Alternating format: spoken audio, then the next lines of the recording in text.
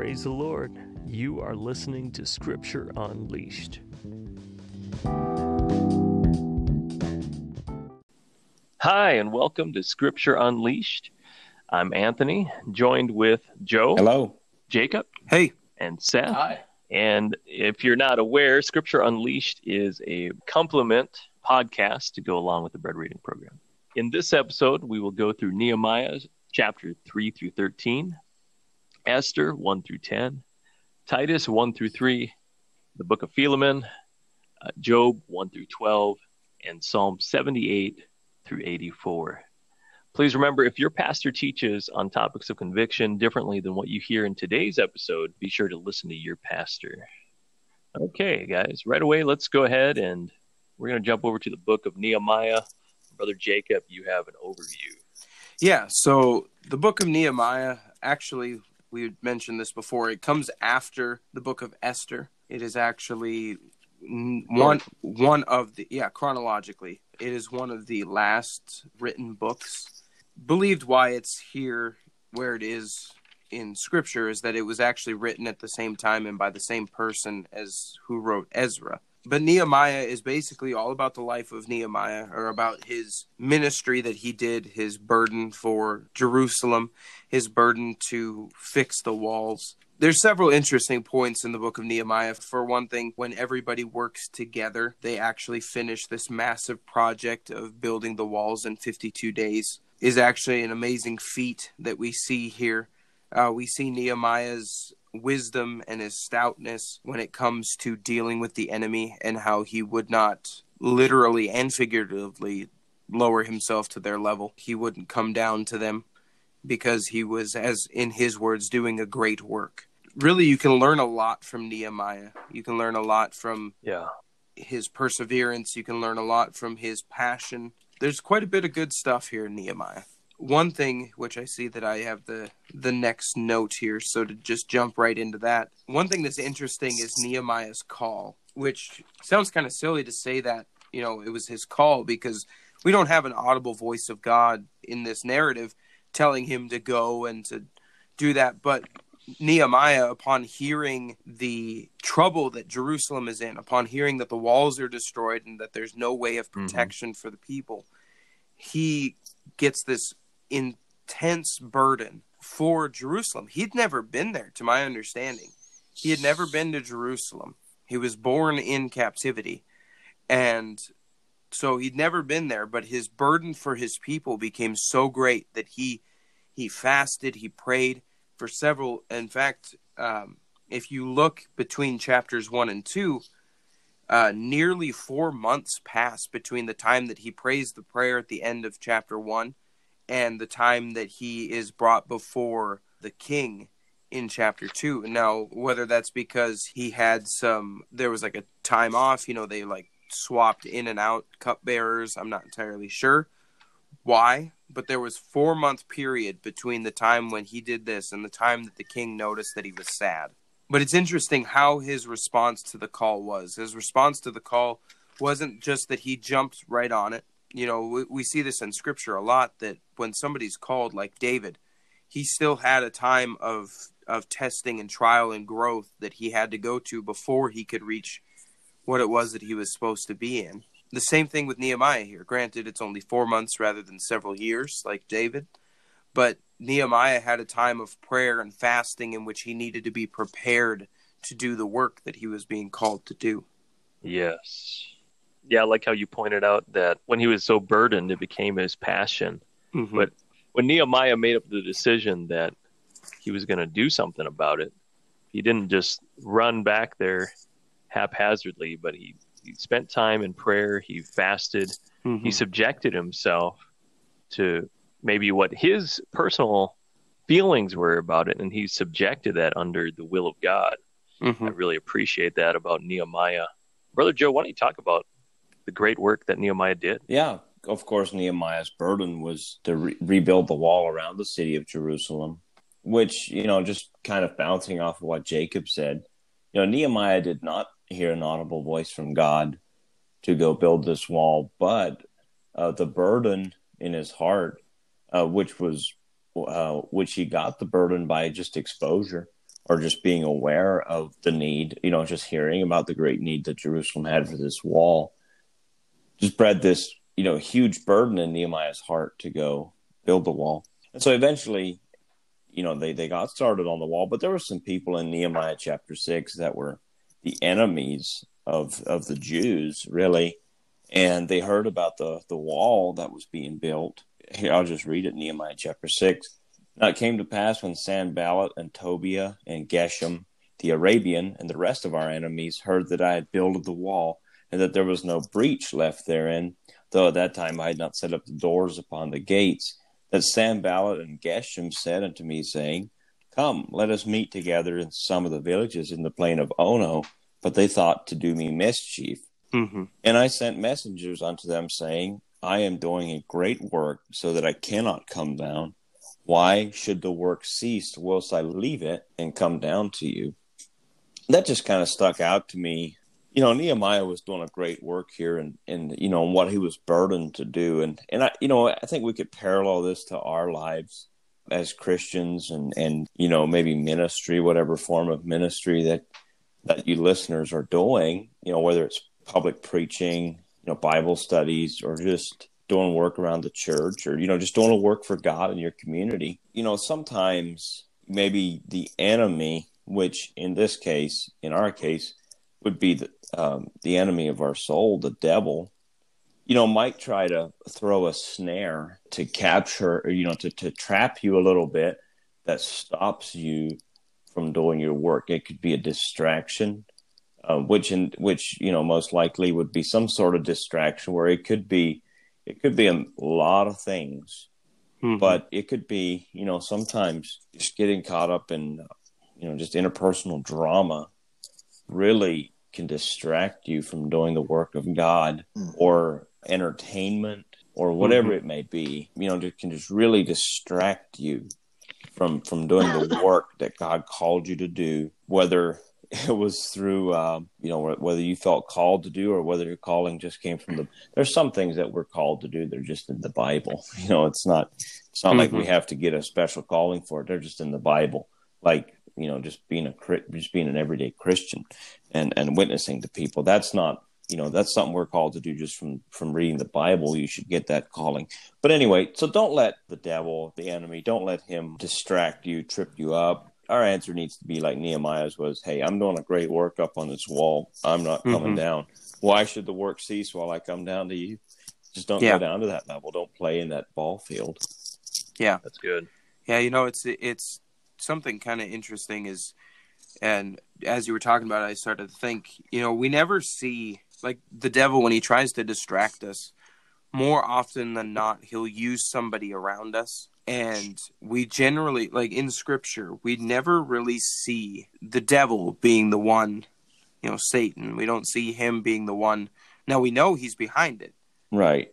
But we don't see him specifically standing out, and that's something that we need to understand, is that a lot of times the adversary of our soul uses our friends, our family. They use, and not to say, like they're the devil. Yeah.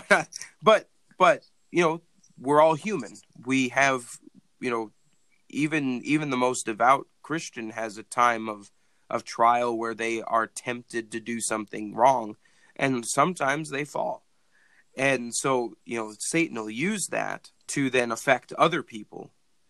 And it's just interesting to me that, like in Nehemiah, right, we God is mentioned, but Satan's never mentioned. We notice that the adversary are the Samaritans. Mm-hmm. The adversaries are those men around them that are trying to stop the work. As we go into Esther here in a little bit, God isn't even mentioned, but we still see that man is the enemy put here. Now, yes, this man in Esther, Haman, he is manipulated, I would say, by the devil to do what it is that he's doing. But it's still the outward, and we don't really. Am I making sense? Mm-hmm. Like, it's the outward things that we see, and they get recorded down. It's not so much the enemy himself trying. Like, he's not on the forefront. He's sending other people out trying to do his work. If that makes sense. Yeah, absolutely. Other things, or even just situations that come up that maybe don't even really have much to do with people. I mean, It could be, I think a great distraction is just, media. That's, I think that's a huge one. Like, don't stop the great work don't let social media stop the great work. Yeah. Or, entertainment.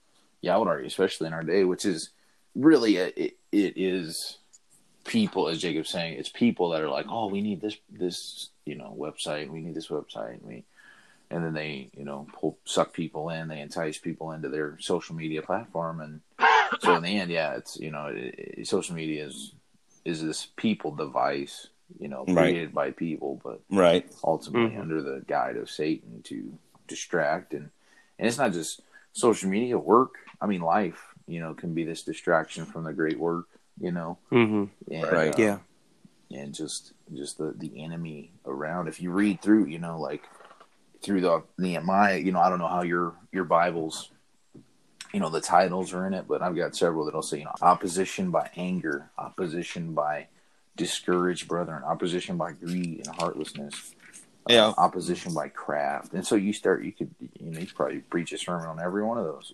right? And so you face opposition in everything, in every corner, in every aspect of life. But what do you have to do? Well, you do exactly what they did. You just buckle down and you focus on what's important. Right. And absolutely. We go through different seasons, and then you still have to just buckle down and you know what? I'm going to live for God. Doesn't matter how busy I am. I'm going to set aside this much time to pray, this much time to read my Bible, and there you go. Absolutely. I like that. I want to preach that on Tuesday. All right. I appreciate that. Also, as a side note this week, I just want to point out that this is actually a culmination of 2 weeks of Bible reading on the Bread program. So if we are not delving in quite as much as normal, that is the reason why. Moving on to the book of Esther, just to give kind of a quick overview on it. It starts out in the book of Esther that there's a king, Ahasuerus, and he's having a festival, and all of a sudden they ask his queen Vashti to come out and entertain or showcase her beauty. And it's it seems kind of materialistic or superficial, whatever. So Vashti, the queen, decides to rebel against the orders of the king. And some would say, well, that's great. That's women's rights. But there's an issue.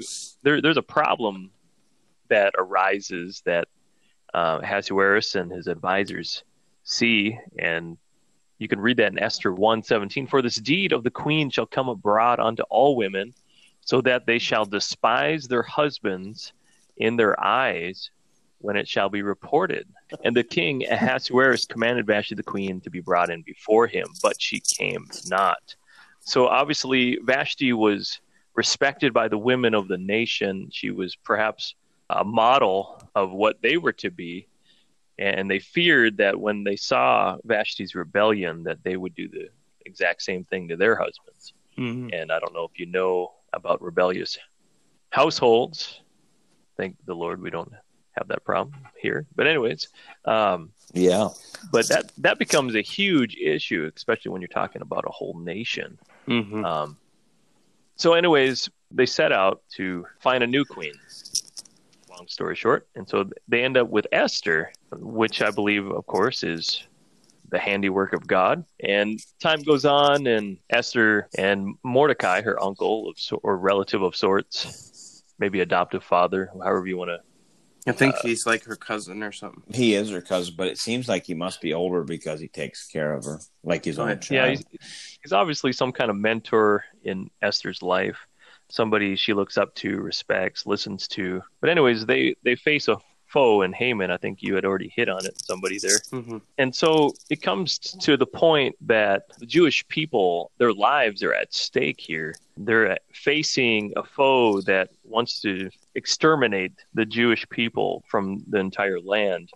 And he does everything possible to destroy them. Talk about opposition. But God miraculously uses Esther and her fearlessness and her obedience to overcome this situation and ultimately saves the Jewish nation, which is incredible. It's a story here in the book of Esther that is jam-packed, full of action and drama. But I just want to cover real quick, and then I'll kick it over to Brother Seth here. But the impact of Esther's obedience in Esther chapter 2, verse 10, it reads, Esther had not showed her people nor her kindred, for Mordecai had charged her that she should not show it. And then if we go down to verse 20, Esther had not yet showed her kindred nor yet people, as Mordecai had charged her.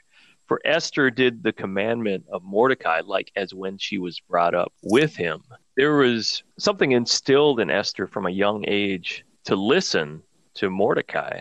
Mordecai had instilled that into her, that obedience was a virtue that was important, that was vital. And it proves extremely vital in this situation, this story, that Esther does not reveal herself too soon, but it's by obedience to Mordecai and the handiwork of God that it all works out beautifully. But there's power in obedience. And even though Esther, towards the end of the book, she's facing possible death herself, she's risking her own life to save the Jewish nation, the Jewish people, but she risks her own life and her own reputation. She puts it all on the line for the sake of obeying the voice of God in her life, which was Mordecai. Yeah, Go ahead. It's really like you're talking about the impact of obedience and really like her obedience to Mordecai, as you were saying in chapter 4, verse 13 and on, it says, Then Mordecai commanded to answer Esther, Think not with thyself that thou shalt escape in the king's house more than all the Jews. For if thou altogether holdest thy peace at this time, then shall their enlargement and deliverance arise to the Jews from another place. But thou and thy father's house shall be destroyed, and who knoweth whether thou art come to the kingdom for such a time as this? This is the scripture that we hear so often, but we have to understand that this is the pivot point in this story. This is the climax of the story is Mordecai is bringing to her if you don't do it, God's going to do it somewhere else. It's interesting. God is never mentioned in Esther, but it's basically implied here in this verse that if you don't do it, God's going to raise up somebody else to do it, and you and your father's house are going to die. The impact of obedience not only impacts those around, the words I want to say is like the nation around you, but it impacts also like your very family. It impacts yourself. We look at Esther's story as kind of like a big picture type of thing, which it is. That the Jewish nation as a whole was saved because of her obedience. But we also have to look at it is that she kept her family saved by doing what it is that she was commanded to do. The impact of obedience was not only far-reaching, but also closely reaching. Think of your family. Think of your friends. Think of your coworkers and how your obedience to the call of God, to the command of God, how it will impact them. Right. That's good. That's really good. One thing I want to point out is the sharp contrast of obedience between Vashti and Esther. It's by disobedience that Vashti loses her crown, but it's by obedience that Esther obtains hers. Mm-hmm. In Esther 4:14, Jacob, as you were talking about, I guess I read it, but I didn't really pay attention to it. Like those things that at camp, as Brother Romine said, those things you've read but not seen. Mm-hmm. Verse 14, For if thou altogether holdest thy peace at this time, then shall their enlargement and deliverance arise to the Jews from another place. But thou and thy father's house shall be destroyed. And then tying that in with obedience, what a beautiful parallel to preaching the gospel. Because, I believe that, God has sent certain people to certain cities to preach the gospel. Yeah. And if they don't, God will send someone who will preach the gospel. Yep. And if you're not going to obey God and his word, woe to you, And I believe that's why Paul would say, woe to me if I preach not the gospel. Mm-hmm. And it's like, he had a commission to preach the gospel and he had to preach it. And the same here. Esther had a commission, a command, basically, to help save the Jews and to do her part. But what a contrast! God would raise up somebody to deliver His people, and Esther and her home would be destroyed.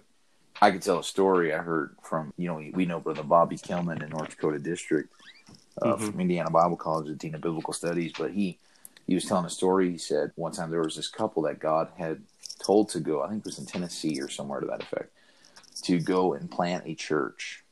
And they went to that city, you know, they were praying about it, and you know, they knew it was the will of God, and there was a home that they had found in that city that they wanted to buy, and they were going to, you know, they were all set to go. Well, then something happened.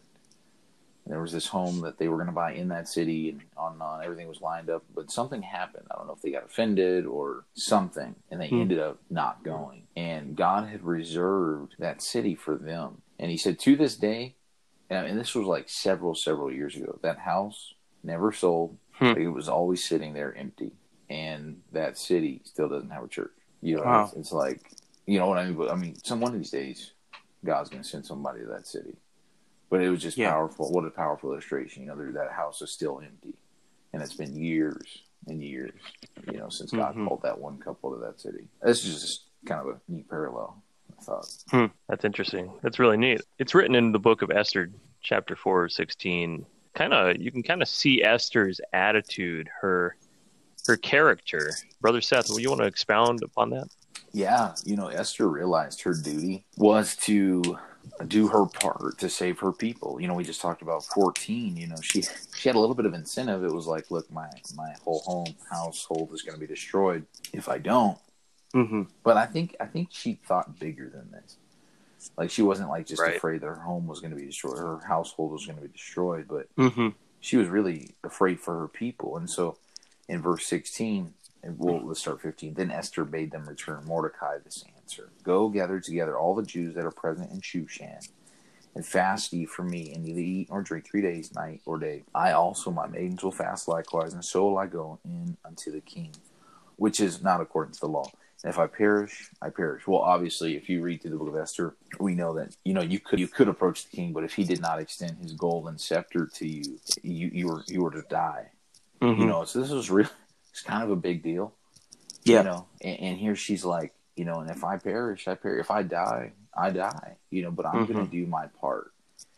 And I think that's just what a great attitude of humility, you know, and sacrifice. Like, I'm going to do my part. And so you see the character of Esther. I think what a parallel in Scripture, like Romans 5:7, talking about Jesus dying for the ungodly. And then, but Romans 5:7 says, for scarcely for a righteous man will one die, yet peradventure for a good man some would even dare to die. And so this is Esther, like she is doing this very commendable thing. She is putting her life on the line for her nation. And, you know, obviously we honor that. We have our veterans of the United States, though I don't think I would ever be one, and I hope to never be one. But, you know, we honor those people. Why? Because that's commendable. That's courageous. That's a big deal. But here she's doing it. She could have just stepped back and just been like, you know what, whatever, you know, and I'll live my comfortable life, and it'll be good. And you know, well, if my nation perishes, you know, I'll have a good life. But no, with selflessness, and you begin to look throughout the Scripture. This is a theme. I don't know if I think we all know this, right? Like, as Christians, that's our calling. Like, we lay our life down for the greater calling of God, the greater sacrifice of reaching our world. And then, you know, what a parallel where Paul, I was reading it and I was like, wow, this is a perfect parallel between that. Between Paul, you know, in Acts 21:13, Paul was, you know, he's talking about going to Jerusalem. He's got this prophet that's like, look, you're going to get bound. You know, you're going to get delivered in the hands of the Gentiles. You're going to be, you know, all these bad things are going to happen to you. And Paul's like, look, he's like, I'm ready to be bound. But he said, but I'm also ready to die at Jerusalem for the name of the Lord Jesus. And it's like, what a perfect attitude of sacrificing. And that's exactly what every one of us has to do. Obviously, you know, right now, none of us, or even like none of you listeners, or none of us four guys have to, like, none of us are like facing death because of sharing the gospel. But maybe that'll come someday. But then also, too, we have to give our lives in such a way that at the end of our life, we're going to be like, you know what, we did lay down our lives for this gospel. We gave everything for it. And just having that right attitude. You kind of were taking the words right out of what I was wanting to say as response. Because, you know, it's really what you'd said, her attitude is such an attitude that we as the church really need. That, you know, it doesn't matter what God calls me to. It doesn't matter where he wants me to go. I will go no matter the consequence. It's an attitude that really we need to have every day. If God wants me to walk into this burning building to save someone's soul, then I will do it because God wants me to. Kind of an attitude. Right. And it's something to aspire to. Yes, it is. That's so good that you had pointed out. There's so much power when somebody realizes that God has made them for a specific purpose. Mm-hmm. Whether it's Esther, whether it's Paul, the apostle, or whoever, each one of us has a purpose to accomplish in this life. And of course, that starts with submitting ourselves under the will of God. But I think a lot of people in our world today are missing fulfillment and satisfaction because they're trying to do things their own way, and they're thinking small-minded about perhaps just themselves, Right. when really God has a part for each individual's life in the broader scheme of eternity. And I love how Esther she just does it. Like, she's such an example for us today of ourselves willingly. Mm-hmm. Can I interject? Yeah. I'll just, sorry. I don't think anybody can mention Esther in this, particularly at this point, without mentioning Jesus Christ, right? Like the ultimate, like the. Yep. I was sorry, just, yeah. oh my bad. But that's like, what was it? Peter talks about, he was our example. We should follow in his footsteps. He was our example of how to suffer for the sake of the gospel. And then you look, all of the apostles suffered for this thing, and we, not scripturally, the Bible doesn't say that they died, but we know, historically, and what's the other word I'm looking for? Tradition says, every one of the apostles died in almost some brutal way, except for John. Mm-hmm. Because why? Because they believed in this gospel. Yeah. They were putting their lives on the line for this gospel. Even John, the Revelator, that poor guy, he got boiled in oil, in oil. Yeah. Like, I think I'd rather have died, Mm-hmm. that's awful. Matthew 10:38, he that taketh not his cross and followeth after me is not worthy of me. And then in chapter 16, Jesus says to his disciples, if any man will come after me, let him deny himself and take up his cross and follow me. I think one of the problems in modern Christianity, so many times we want to remove the cross and slip in a cushion, when in reality there's just no way around something. Right. Yeah. Sometimes we just have to we just have to bear our cross. Yes. Yeah. And that could be giving up our life for the sake of the gospel. Amen. Well, with that, we are going to jump into a quick ad break, and we will be right back with part 2. Hi, and welcome back to Scripture Unleashed. We are going to go to the New Testament. Paul has written a letter to Titus, Brother Seth. Yes. And in the book of Titus is just a short little book, 3 chapters long. But actually, I think I'm kind of one of those black and white people. I like things just spelled out and kind of plain, clear cut. Can we say it like that? And Titus to me is probably one of my favorite books, because it's like, look, this is what you need to do. Here it is. Bam. And so here, the book of Titus is like that. Paul obviously is writing a letter to Titus, and you begin to look through it, and it's just like Paul just lays out this beautiful 3 chapters of, this is how you need to be, and this is how the church needs to be, and this is how the elders of the church need to be, this is how the women in the church need to be, this is how the young men need to be, this is how the old women need to be, this is how the young ladies need to be, this is, and I like that. I like black and white. Like, here it is, you read through Titus 1, the elders are supposed to be a certain way. Read Titus 2, the old women are to teach the young women, and this is how the servants are supposed to live, and the young men are supposed to live.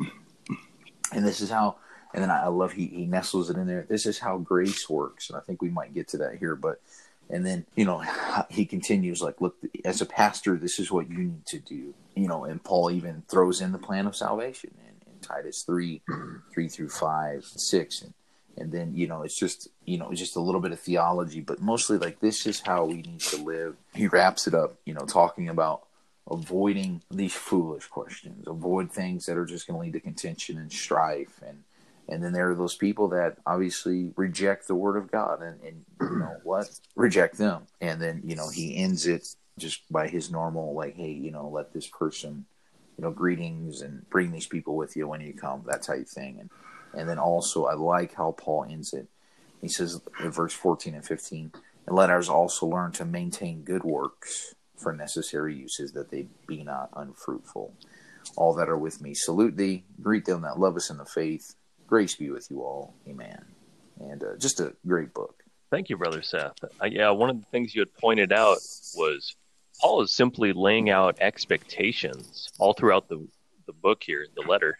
The one thing that I found interesting was in verse 5 of chapter 1. He says, for this cause left I in Crete, that thou shouldest set in order the things that are wanting, and ordain elders in every city, as I had appointed thee.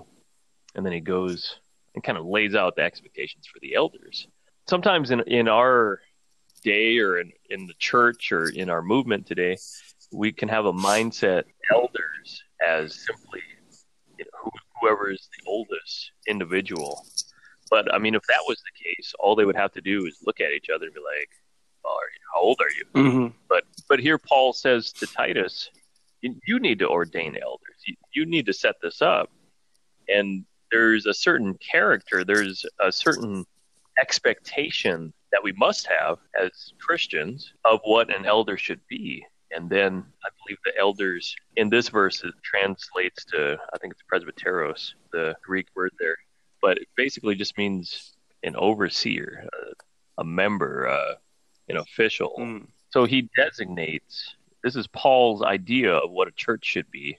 There needs to be organization. There needs to be some kind of, not necessarily a pecking order, that sounds kind of bad, but there should be a natural flow of authority, even in the local church. And so he goes on to say in verse 7, for a bishop must be blameless as the steward of God. Well, we'll start up at verse 6. If any be blameless, the husband of one wife, having faithful children, not accused of riot or unruly. For a bishop must be blameless as the steward of God. Think about a steward. That is someone that takes care of someone else's stuff. We are stewards of God. So what God has given us, we'd have to have that mindset. And then, of course, he embellishes a little further. What kind of mindset? Not self-willed, not soon angry, not given to wine, no striker, not given to filthy lucre. And it goes on, lover of hospitality, a lover of good men, sober, just. Here's a big one, holy, temperate. We have to be holy as God is holy. Holding fast the faithful word as he hath been taught, that he may be able by sound doctrine both to exhort, and I like this, and to convince the gainsayers. To be able to convince somebody, number one, you have to be convinced. But number two, you have to spend time studying what you're talking about, so you're able to convince somebody. You have to know the subject matter. That's good. Yeah. And so I just love the book of Titus, especially this area of ordaining elders. He just, like Brother Seth had mentioned, he just sets out expectation. So many times, and even in our movement, people just want a license. Like, oh yeah, just let me have a license and I'll go preach willy-nilly here and there. And but Paul writes that there's a certain criteria that you need to fit. And I'm humbled when I read this, because not every single one of these character traits are exactly easy. Right. Yeah. What does it mean to be holy? Wow. I mean, just right there, that is huge. I feel like someone else might want to interject. You could preach a message, not just preach a message. You could live a message off of each word there. Yeah. Yeah. Every one of those is a full biblical study. Yeah. Through the scriptures. I mean, to be all of these things in one is to be a Christian. Yeah. At its truest, that is the vaguest statement in the world, but it's a truest statement that, you could come up with. Like, every one of these are powerful things that if you are practicing in your life, like, people are going to notice. And I can't say I've nailed all these down yet in my life. I can say, like, I know I struggle with getting soon angry. I get frustrated really quickly, even working, like, I own my own business or whatever, but like, if somebody can't do something, I get, like, really frustrated, because I'm like, I know I can do this, and I'm like, come on, and I'm like, not giving a wine. Okay, that one's easy, because I just don't do that. No striker. I don't really fight people. I guess that's kind of my understanding of that. But I mean, But it's not confession time, right? But anyways, like, you know, Well, I thought it was for a minute. yeah, you know, but I mean, like, these are powerful, and without the Holy Ghost, without the Spirit of God, impossible. Mm-hmm. I really love the black and whiteness of this, like, this is what we need to do. And Anthony, how did you say it? It's like he's encouraging, or it wasn't necessarily. Yeah, he's like setting expectations. Like, that's exactly, like, this is how, you know, it's both command and an expectation. Like, this, if you're a bishop, this is how you should be. And like, man, how hard is that? You know, you measure up to these things, and I can't say I always just a lover of hospitality. Like, there's times I don't want people to come over to my house, but at the same time, this is an expectation. Mm-hmm.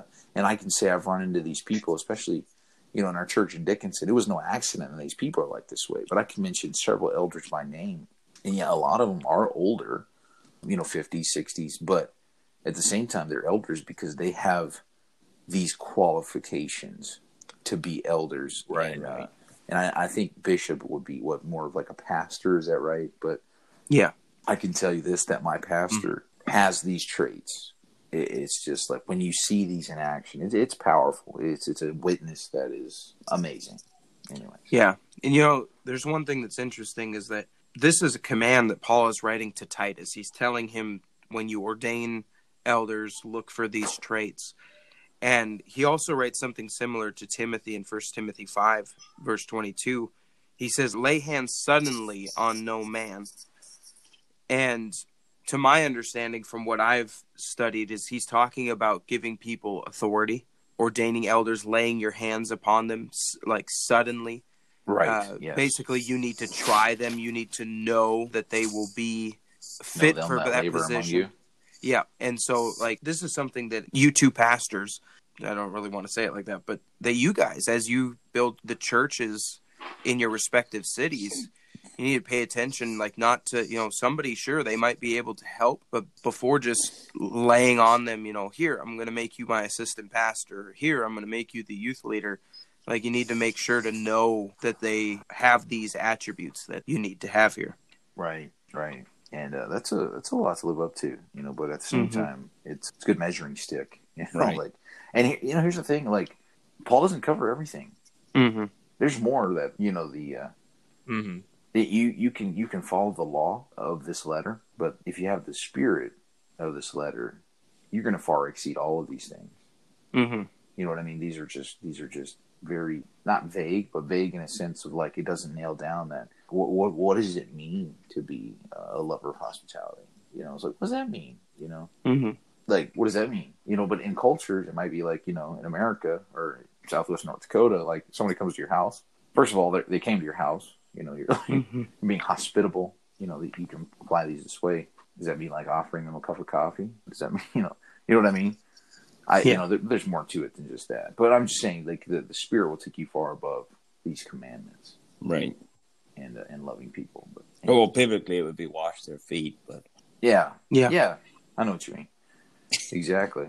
In our day, it'd be like, sit back, recline. You know, like, So in Titus chapter 2, verses 9 through 10, it reads, exhort servants to be obedient unto their own masters, and to please them well in all things, not answering again, not purloining, but showing all good fidelity, that they may adorn the doctrine of God, our Savior, in all things. Brother Seth. Yeah, I'll be short. So that word exhort simply means to urge strongly, or to, you know, kind of entice by argument or advice. So exhort, encourage your servants to be obedient to their own masters and to please them well in all things, not answering again. Don't talk back, okay? This punk mentality of our day, where people are like, well, you can't tell me what to do. Actually, no, they're your boss. They can tell you what to do. That's how that works. You know, but anyways, you're not answering again. And then these, verse 10, not purloining, or basically I think the modern word would be like, don't embezzle. Don't be fraudulent with, you know, what they've entrusted you with, but showing all good fidelity or faithfulness, that they may adorn that be the servants to those masters, or we could say those employees to those employers, that they may adorn the doctrine of God, our Savior, in all things. And that word, I've read it in the NIV, not that I'm a big believer in the NIV, obviously, I've slammed it several times, but sometimes it is good for a maybe a more modern translation on a verse. But it says, so that in every way they will make, this is verse 10, so that in every way they will make the teaching about God, our Savior, attractive. How do they do that? Not embezzling, but showing good faithfulness to their master, to their bosses. And we want to make the teaching of God, our Savior, attractive to the world. I grew up in Arkansas, okay, and there was some Pentecostals, and they got a bad rap. How did you know the little old lady was Pentecostal, or how did you know she was Bible Baptist? And if she was Pentecostal, she had this big, frown on her face, and that's you can make the distinction. That's not a good thing. Like no. That's we my sister and I would be like, well, that's how you know the difference. And it was like, well, the ones aren't grumpy, and the other one doesn't. Yeah, Jacob, the one wasn't grumpy. Oh yeah, But it was like that's how we're supposed to be. We're supposed to make the doctrine of God, our Savior, attractive, and by our lifestyle, by our conduct, by how we act, and so as employees, obviously in America, we in the United States we don't have slaves in this sense, but we're servants. Really, I guess maybe we do have paid servants, but make the doctrine of God attractive by your lifestyle of faithfulness. Right. Yeah. And there you go. End of the thought. Let's go over to Philemon, Brother Jacob. Yeah. So Philemon, however you want to pronounce it, or Philemon. This is like a super short letter. It's only 25 verses long, but it has a lot of history that probably is behind it. And one of the things is that we see here is Paul is writing to Philemon about Onesimus, who was one of Philemon's slaves who had run away.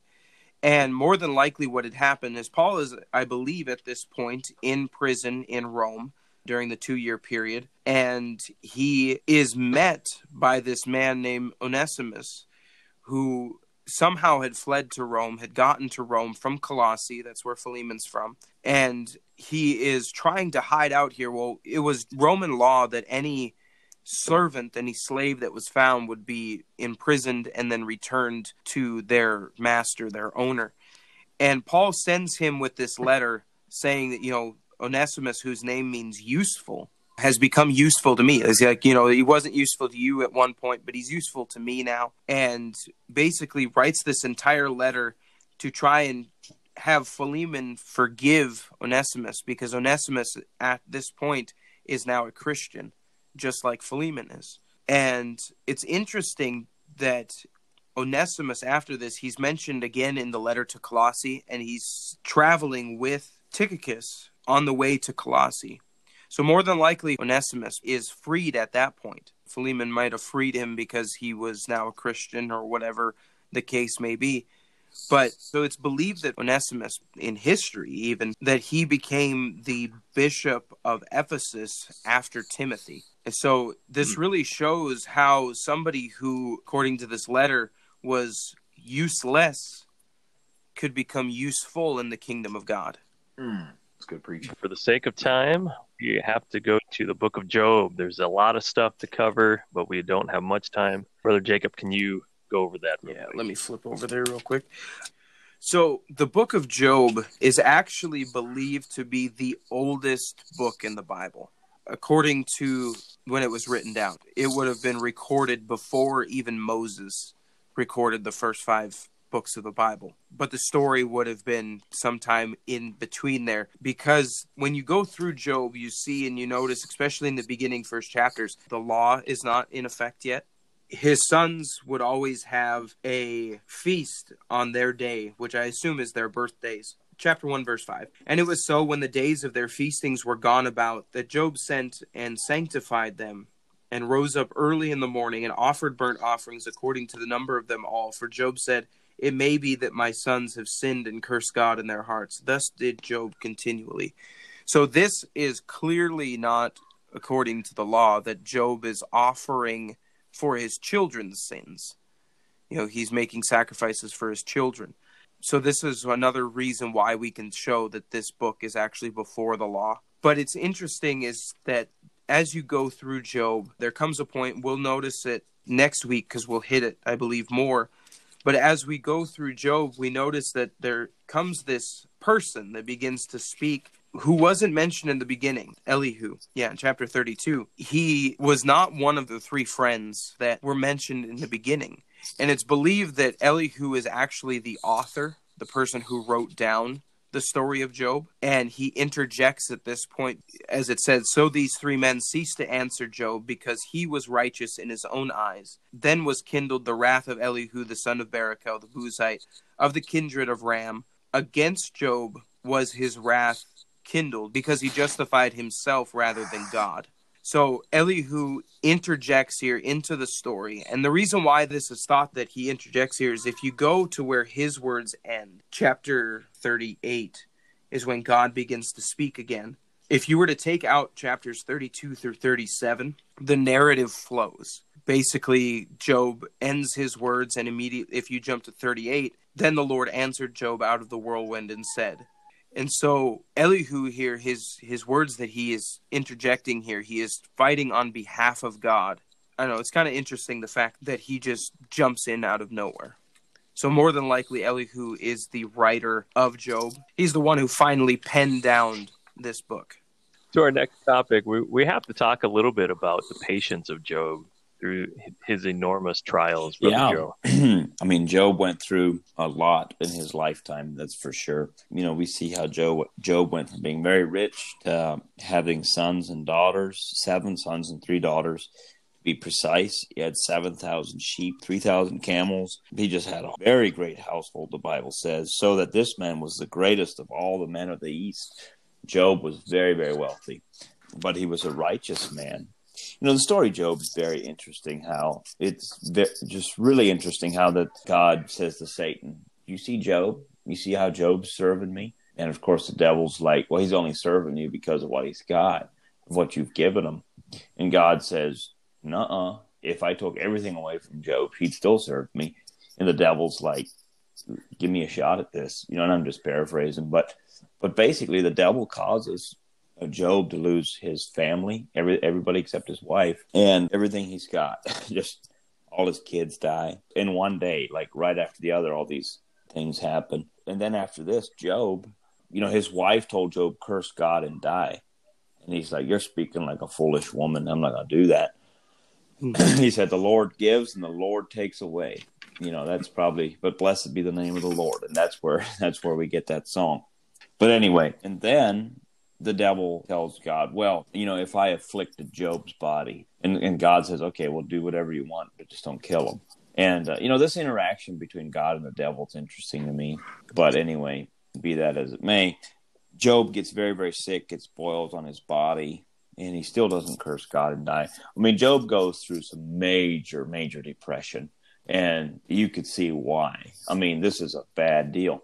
Job's 3 friends come with him, and the Bible says that they sat with Job for 7 days and 7 nights and didn't speak one word because Job's grief was so great. It's like somebody's grieving, and sometimes, you don't even know what to say. I'm just here. I don't know what to say to you. This is bad. But anyway, so Job went through a lot, and I'm just going to wrap this up with scripture found in the New Testament. James chapter 5, verse 11. "Behold, we count them happy which endure." All right, let me read verse 10. "Take, my brethren, the prophets who have spoken in the name of the Lord, for an example of suffering, affliction, and of patience. Behold, we count them happy which endure. Ye have heard of the patience of Job, and have seen the end of the Lord, that the Lord is very pitiful and of tender mercy." I don't think that it's a good possibility that none of us who are doing the podcast or listening to the podcast have been through what Job's been through, but we do go through things in life. I don't think any, again, and it's possible that somebody maybe will, and I hope no one does that's listening, but just consider Job's patience. Consider the patience of the prophets who suffered affliction, and consider the end of the Lord. Just consider you have seen the end of the Lord, that the Lord is very pitiful and of tender mercy. And we don't want to get into the end of Job just yet, because that's not our reading this week. But I'm sure next week we'll hit on that as well. Real quick, before we close today in our episode, Psalms 78 spoke to me, which I thought was really Powerful. Give ear, O my people, to my law. Incline your ears to the word of my mouth. I will open my mouth in a parable. I will utter dark sayings of old.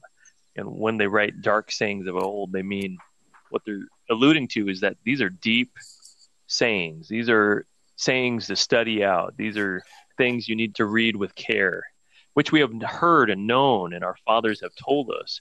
We will not hide them from their children, showing to the generation to come the praises of the Lord and his strength and his wonderful works that he hath done. Verse 5, for he established a testimony in Jacob and appointed a law in Israel, which he commanded our fathers, that they should make them known to their children, that the generation to come might know them, even the children which should be born, who should arise and declare them to their children.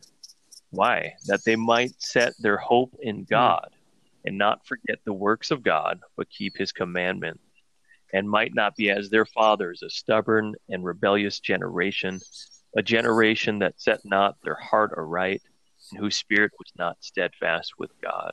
One of the things in Scripture that is so important is that we pass down what we know and what we learned of God to our next generation, to our children, so that they might pass it down to their children, and so on and so forth. To know the word and to have that in your heart and to live a life that backs that up is absolutely essential in living for God, and it's absolutely crucial to the generations to come. Yeah, it's something that really we all, especially in Christianity, it's something, that's mentioned quite a bit, that we could lose this apostolic faith in one generation. If the generation before ceases to tell the next generation, it's gone. Absolutely. Well, or we talked about it earlier in the first half about people like Nehemiah and Esther that stood in the gap between one generation and the next, literally laying down their lives for the preservation of truth. Yeah. Right. Yeah, that's good. Well, listener, that's all the time we have this week. Did we not cover something that jumped out to you? Do you have any advice or word of encouragement? Just go ahead and let us know by sending us a voice message through anchor.fm, or go to our Scripture Unleashed Facebook page and message us there. We hope you've enjoyed this week's episode, and we look forward to having you with us next week as we go through Job 13 through 33 and Psalm 85 through 88. God bless.